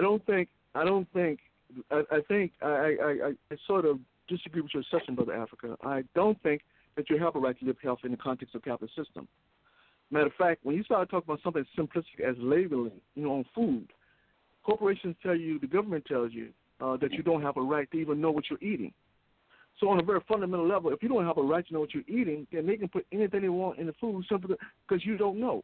In other words, this notion that profitability is more important than your right to be healthy is one of the recurring themes in terms of capitalism. And so therefore, they're fundamentally saying to you that you don't have a right to be healthy. At one point, there was a situation where if you're wealthy, at least you could afford organic food, and you're relatively healthy. But now with the contamination of groundwater, with the various insecticides they're using that are carcinogenic, even an attempt to utilize a healthy diet is no guarantee that you'll succeed, simply because the environment itself is exposed to so much carcinogens. So what do? The corporation is saying that you don't have a right to be healthy, and so therefore it doesn't matter what you say. They're telling you don't have a right to be healthy. I think it's something that human beings across the board should categorically reject. But unfortunately, if we don't even know what the situation is in terms of the poor quality of food that we're consuming, then how can we realistically stand up and push back? We can't, because we don't even know what the issues are. And the mere fact that your politicians sit there and vote to prevent labeling in food so you can know what's legitimate and what's not, is a travesty. And so often we talk about organic food, and people don't realize that a lot of stuff that we call organic food is in fact not organic. It's also infected, with all kinds of carcinogens. In terms of, even though people constantly try to avoid those carcinogens, that adversely impact the food. But if the groundwater is contaminated, it doesn't matter what you do in terms of fertilizer to make sure the food is organic. It's still going to be impacted because it impacts the soil. So clearly, Brother Africa, you don't have a right. You don't have a right in the context of capitalism to be healthy. That's a misnomer as far as I'm concerned. So anybody who actually thinks that you have a right to be healthy in the context of the capitalist system, I think they don't understand how capitalism works. And so in that context, no, we don't have a right to be healthy.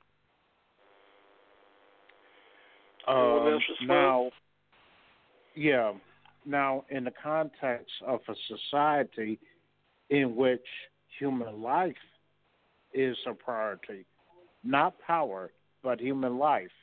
As under a socialist society, and where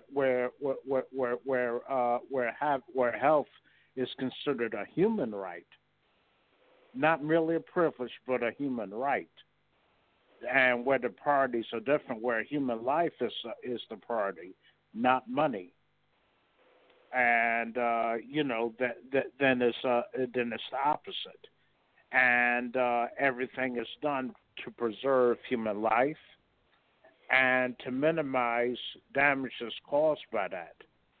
And so it depends upon the ideological framework in which this question is answered. Let's see, and in a scientific socialist society, all human beings own the means of production, not a few. And in a society in which a few own the means of production, then human life is not a priority. Power is. Profits are, the priority. For our listening audience, you listen to Africa on the Move. We are discussing the theme tonight. Destroying the earth is no big deal. If you look at Western nations and institutions that are making decisions that are actually destroying the earth, and there seem to be no concern. Right now, we're discussing the history of Monsanto's and all of the behaviors that they have exhibit towards just that, destroying the earth and destroying you along with it. If you have any views or comments on this issue, feel free to call in at 323-679-0841 and hit 1. Hit 1 and we'll acknowledge your last four numbers. Okay, let's continue the discussion. Yeah, I just found this article just real interesting in terms of how this one company is dominating and impacting the whole world. Clearly, they have no allegiance to the concept that some people feel like they belong to a particular nation or nationalism. Because here, they are not limited by no so-called artificial geographical borders. Their border is the whole universe. So here, they are destroying the whole earth that comes through their behavior. Before we make this transition, any other final thoughts on this article, panelists?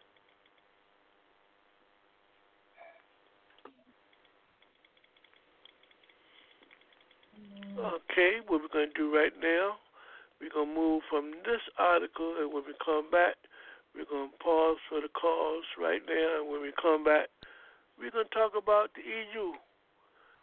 The EU way, what are they doing to protect their life? Because they have the same problem going on where the earth is being destroyed by certain behaviors and who are responsible for this kind of behavior. So we're going to pause for the calls. When we be back, we'll talk about the continued discussion on destroying the earth is no big deal to the West.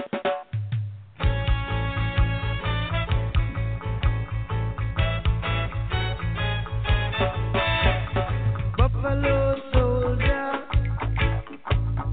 dreadlock rasta.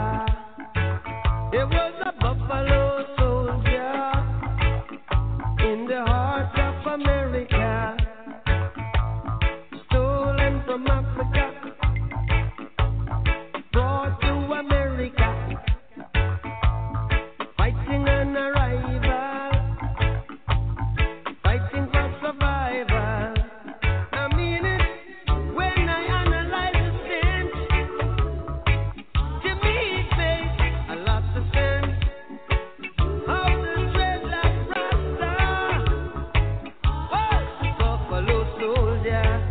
And he was taken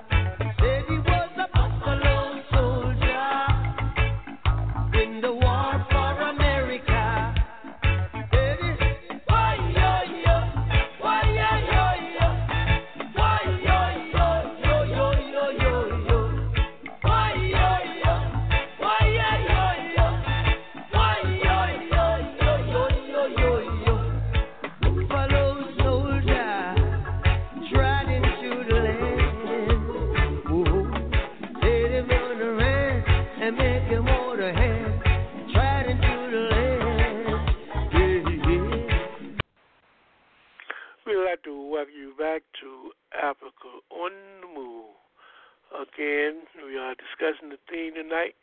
Destroying the earth is no big deal. When you talk about the West and their corporations, this is exactly what is going on today. And there was a real interesting article that was written from the Guardian, September the 10th, where it raises this question that the EU Commission protect the European way.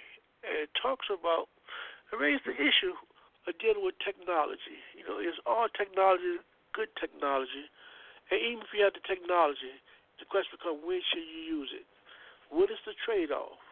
I mean, if it helps you in one area but destroy you in another area, then you have to make a decision. Is it appropriate to use it? And I think that's what this question addresses.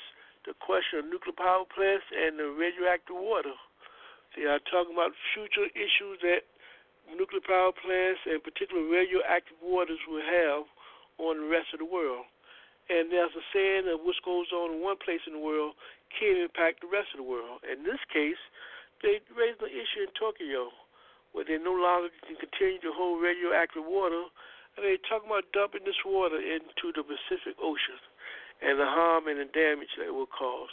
But not only in Tokyo, but all around the world, I think human beings have to ask the question, what are we going to do with this toxic nuclear waste, radioactive water that we've been holding in these reservoirs for years?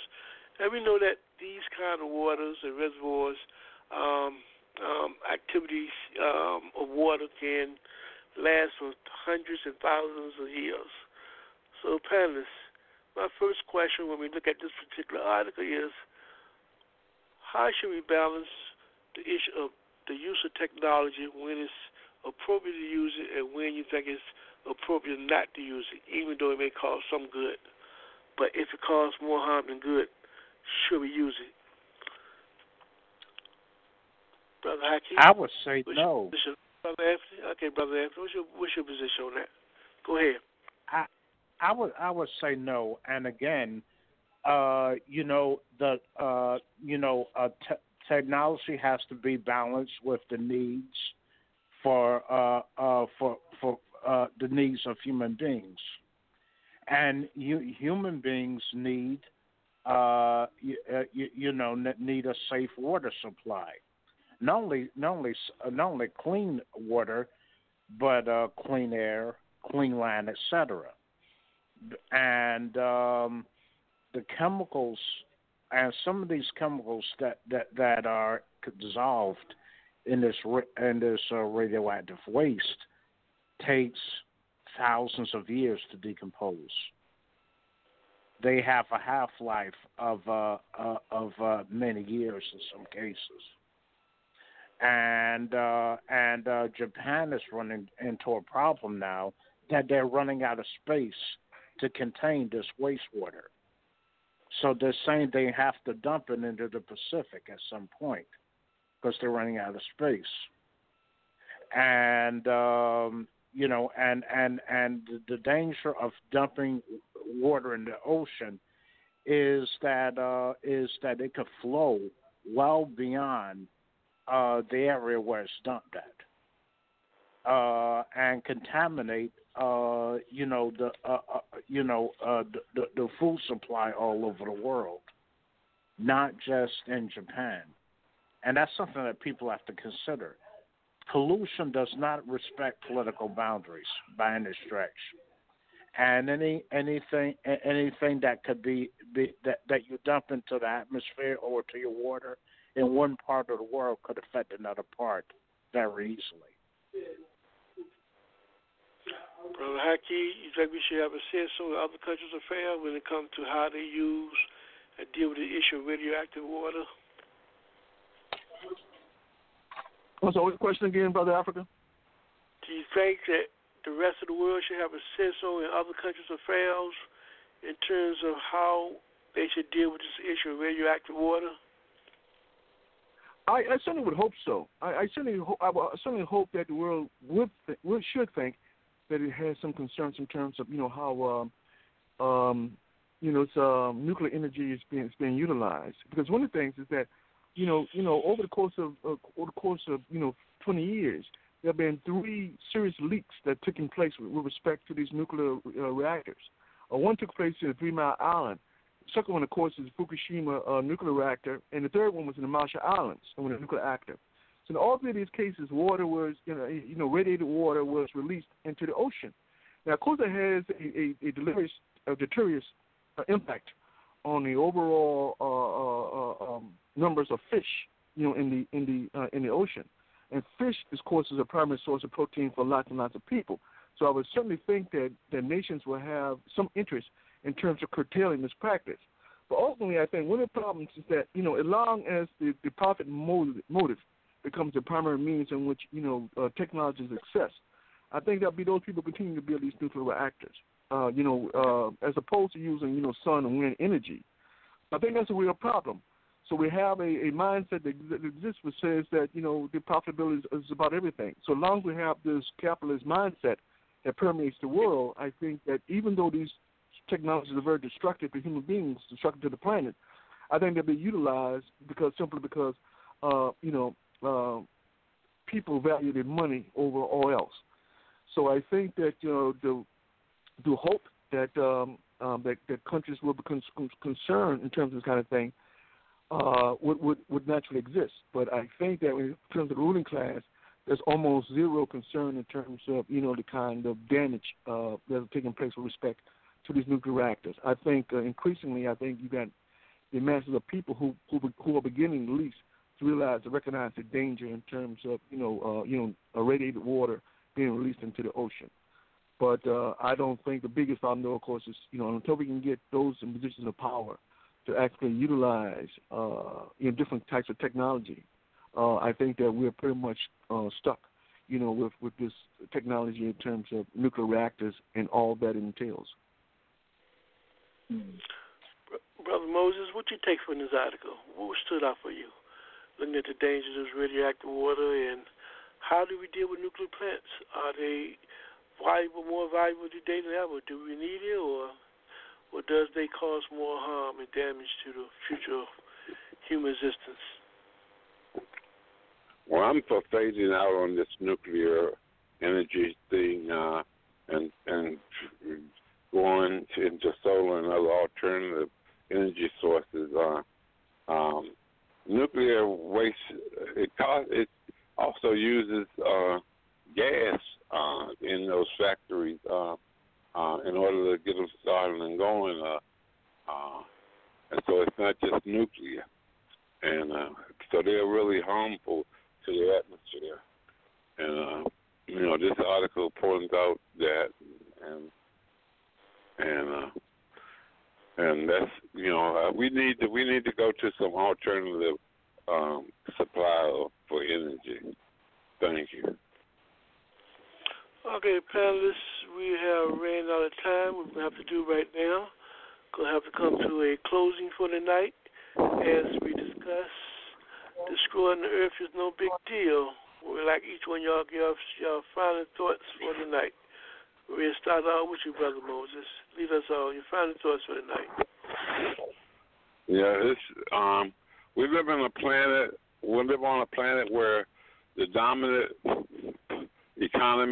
political economy is in the hands of the ruling class, the wealthy property class, the handful of 1% that owns most of the resources of the planet, according to the corporate laws and et cetera. And so, we've got to somehow wrestle control away from them. Nothing reactionary falls of its own accord. It's not going to be a pleasant, peaceful transition to socialism, and that's the bottom line. We have to understand, that freedom isn't free, and I'll leave it right there. Thank you. We'd like to thank you, Brother Moses, for your contribution to today's program. Brother Anthony, give us your final thoughts for tonight. My final thought for tonight is that we must organize in order to defeat capitalism and all other manifestations of human exploitation. In order to save humanity and to save the planet. To learn more about Pan-Africanism and about the All African People's Revolutionary Party, GC, please visit our website at www.a-aprp-gc.org to find out more information. Thanks. And I'd like to also thank you, Brother Anthony, for your contributions to today's program. And we go to Brother Haki. Brother Haki, your final thoughts for tonight. Yeah, two things quickly. To reiterate, African Awareness, we're doing a solidarity tour to Cuba. This trip takes place October 31st to November 6th. More information, give us a call 804-549-7492 or area code 202-714-9435 or email us at African Awareness Association, 2, @gmail.com. And we encourage people to go to QC Cuba for themselves firsthand.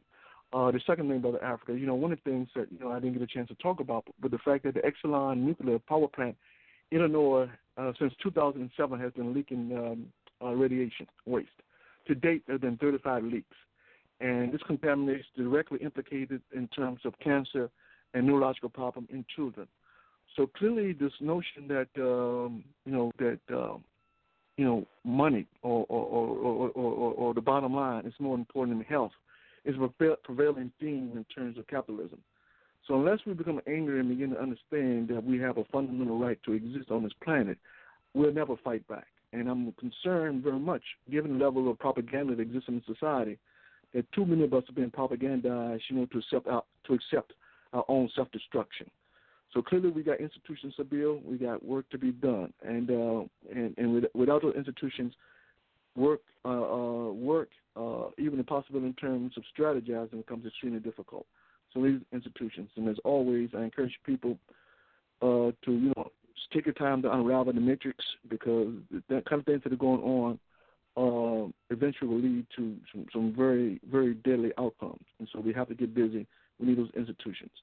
And having said that, Brother Africa, you have a good night, and good night to the audience. And we'd like to thank you as well, Brother Haki, for your contributions to today's program. To our listening audience, you have been listening to Africa on the Move. It's a weekly radio show that comes on from 7 to 9 p.m. Eastern Standard Time. Yes, we ask you to not only to listen to the program, to write us sometime. Let us know what you think. If you have any ideas or thoughts, email us at africaonthemove2@gmail. We'd like to hear from you. And in closing, we'd just like to tell you that destroying the earth is no big deal when you look at Western nations, the way they think, the behavior that they exhibit, and now it becomes a question of not what they doing, but what you would do to stop it. Because as Brother Evo Morales often talk about, if we don't begin to make earth as also a major focus of survival, then all mankind will be gone. So we want you to think about that. Join us next week. And let's continue to strive to go forward, backwards level. You've been listening to Africa on the Move. You have the emergence in human society of this thing that's called the state. What is the state? The state is this organized bureaucracy. It is the police department. It is the Army, the Navy. It is the prison system, the courts, and what have you. This is the state. It is a repressive organization. But the state, and people, you've got to have the police, because if there were no police, look at what you'd be doing to yourselves. You'd be killing each other if there were no police. But the reality is, the police become necessary in human society only at that juncture in human society where it is split between those who have and those who ain't got. I throw a Molotov cocktail at the precinct. You know how we think. Organize the hood under our Ching banners. Red, black, and green instead of gang bandanas. FBI spying on us through the radio antennas. And I'm hitting cameras in the street like watching society.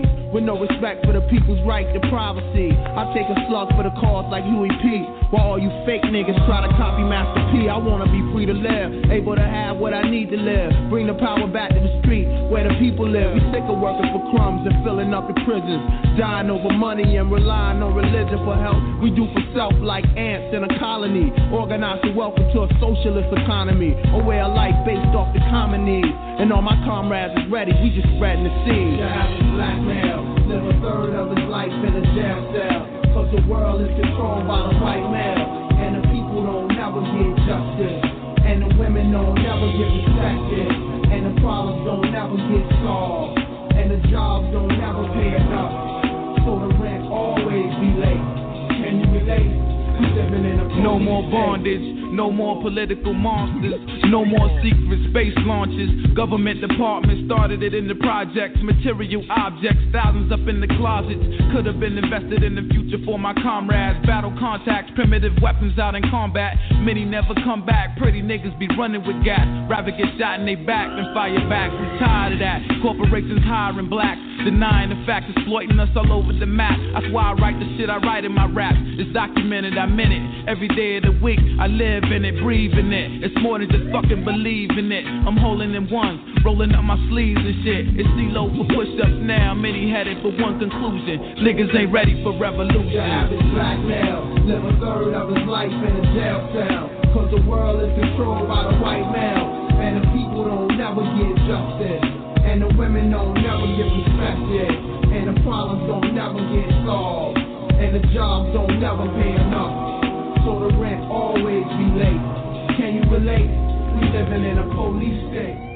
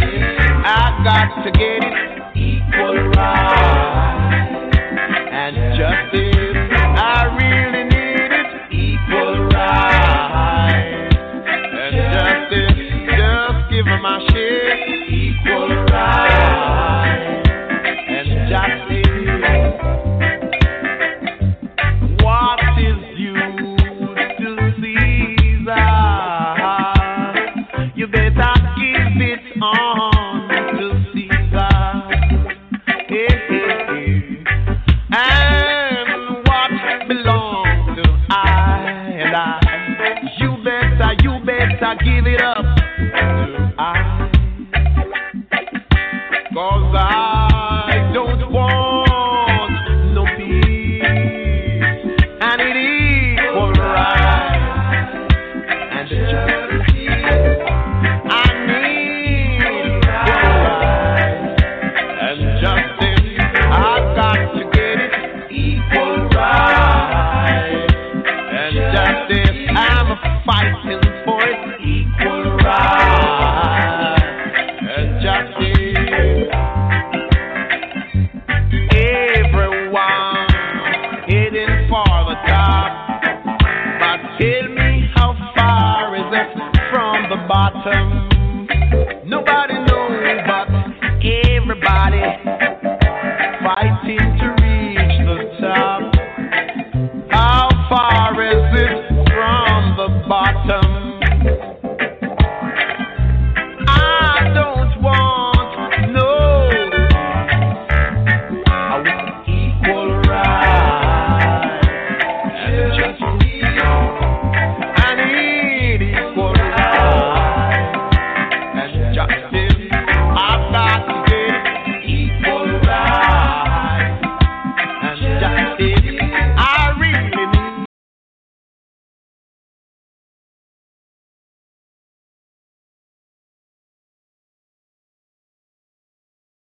If you think of the Middle East in this modern time, you can't help but say the word Palestine. People there have lost their land, some have lost their home. They live in other countries, their freedom almost gone. Palestine needs her freedom. Palestine needs our love, needs our love. Palestine needs her freedom. Palestine needs our love. There seems to be no answer to give us the reason why people cannot live, so no one has to die. We've got to take a stand for freedom, take a stand for truth, take a stand for justice. That's what we've got to do, 'cause Palestine needs her freedom. Palestine needs our love, needs our love. Palestine needs her freedom. Palestine needs.